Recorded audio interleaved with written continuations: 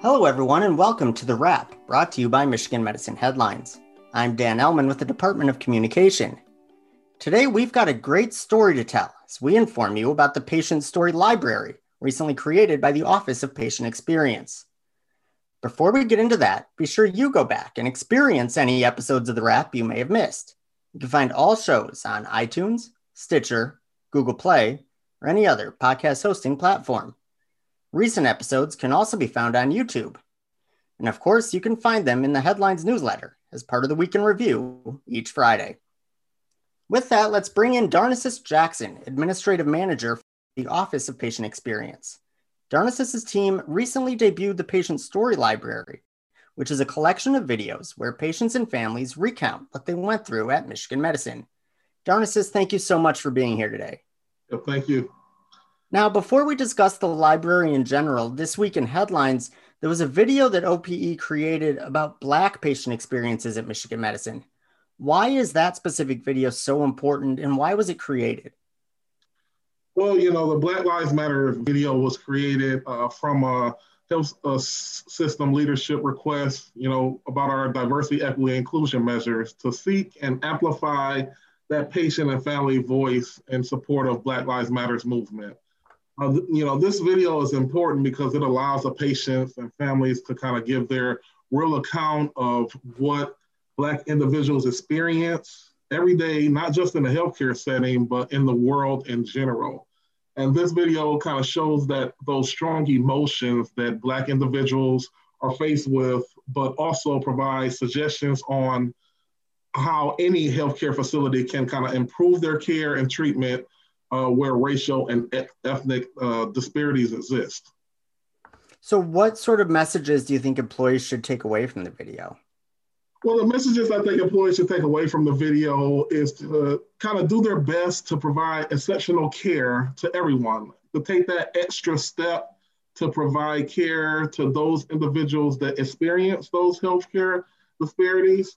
And then, whether, they have differences based off of their, race or disability, sexual orientation, identity, religion, we want to welcome and respect, all of those that partner with that shared decision-making, just to make sure that they deliver the consistent patient family-centered care. It's our responsibility for every employee to do their part to ensure that we provide a safe haven for individuals coming into our healthcare system to receive care. And so those patients and families are coming to us in that most vulnerable state. And we need to understand that and help them to be comfortable so we can build that rapport with them to help them to get better with whatever they're experiencing. Yeah, and one thing I took away from it that I found really interesting is that, a lot of times people will assume that, oh, I'm not racist, or I don't have these preconceived notions, but so much of this is subconscious, right? Or unconscious bias that we talk about. And I think that really shined through in the video where you talked about, maybe there are assumptions that certain patients aren't on insurance, or, there's other sort of just decisions that you make without even realizing that you're making decisions. And I think this really highlighted that. Can you talk a little bit about that real quick? Yeah, those unconscious biases are definitely, kind of in us. It's kind of inherently in us. And we don't necessarily, sometimes we don't necessarily even know about them. It may be, the way we grew up. It may be just our experiences in life. And so, we do have some training measures that we're bringing out to kind of help areas to kind of help with those unconscious biases that they may not, know about. But ultimately, we want to do better. And so, in that doing better is once you recognize that bias exists within you, it is making sure that you are, taking that step to do better, whether that is, receiving the training you need or just changing the way you provide that care to the patients and families. Mm-hmm. Now, as we mentioned, OPE is collecting a trove of videos where patients can share their stories. Can you tell us a little bit more about the Patient Story Library and how that came about? Yeah, so the Story Library is a great resource for anyone to view stories that are very impactful to show various emotions, kind of those challenges patients and families experience, as well as those bright spots that patients and families have and their experiences as they kind of go through their healthcare journey. It was derived from an initiative created through guidance of our director, and I led a team to collect those stories for our department over a year's time. And our department thought that, we needed to find a way to expand the patient voices. So we thought about this library as a way to do so. So we planned and developed some patient and family advisors and used them as a pilot to see, how successful we'll be. And the pilot turned out pretty successful. So we ended up expanding it into more of our patient and family advisors that are on site. We have about 400 individuals right now. And so we're still continually to collecting those stories to provide those diverse patient voices. For the Black Lives Matters videos will also be added to that collection as well. Mm-hmm. Now, how, and in which ways will the library help faculty and staff do their jobs better?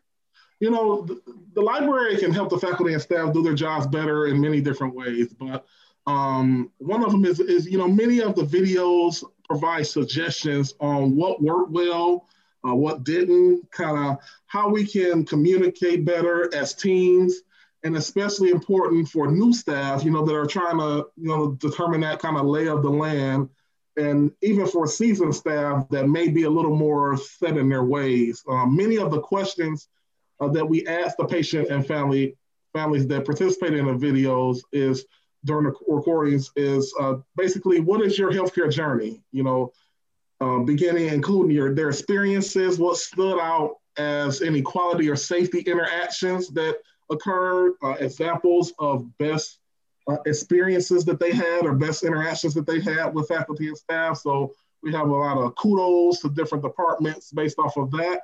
And then it also asks them what matters most to them. So it kind of gets to that root of what patient and families expect. We also provide the patient and family advisors with a resource of a storytelling workshop before their recording. So the storytelling workshop helps them to kind of formulate their story. So it's not a 50-minute story or something, it's more of a 5 to 7 minute compilation of what they've experienced in their journey. And so we kind of help them formulate that to plan what they're going to say before they participate in the recording. Yeah, and I think that really guarantees that the videos are as effective as possible, right? Definitely. Yeah, definitely. And it also helps them with some of the nervousness that they may have during the recording. They're able to actually understand, okay, this is what I'm going to say. This is kind of how long I'm going to be. And, they can ad-lib in here or there as needed. But. Yep. So finally, how can employees find the library? And secondly, I know a lot of employees are also patients here. So if they want to maybe participate and share their story as participants or as patients at Michigan Medicine, how can they go about doing that? Yeah, well, if you check out the headline story today, there's a link to the story library on there, and also has our information to contact us by email for the Office of Patient Experience, or go directly to our website. And there they can view the stories, as well as if they want to participate, they can send us a request by email, and we could definitely get that set up for them to do a recording themselves. Outstanding. Thank you so much, Darnasis, for giving us this information. As he mentioned, if you want to learn more about the Patient Story Library or check out the powerful Black Patient Experience video, go to mmheadlines.org. That's mmheadlines.org. While you're there, you can find other important stories from this past week. For instance, employees learned all about the 2020 flu vaccination program and upcoming free flu clinics. There was also insight into the improved e-check-in and mobile arrival systems for patients, and CNW Chief Operating Officer Luann Thomas-Ewald stepped by to discuss her role. And let's just call her first few months on campus interesting as she's dealt with COVID-19. And all that and more at mmheadlines.org. All right, it's time for the weekly trivia contest. Last episode, we asked listeners, Gifts of Art has presented bedside music at Michigan Medicine for how many years? The answer is 20. Congratulations to Kimberly Van Dyne, who sent in the correct answer. Kimberly, a member of the Department of Communication, will be in touch shortly to help you claim your prize. Now for this week's question.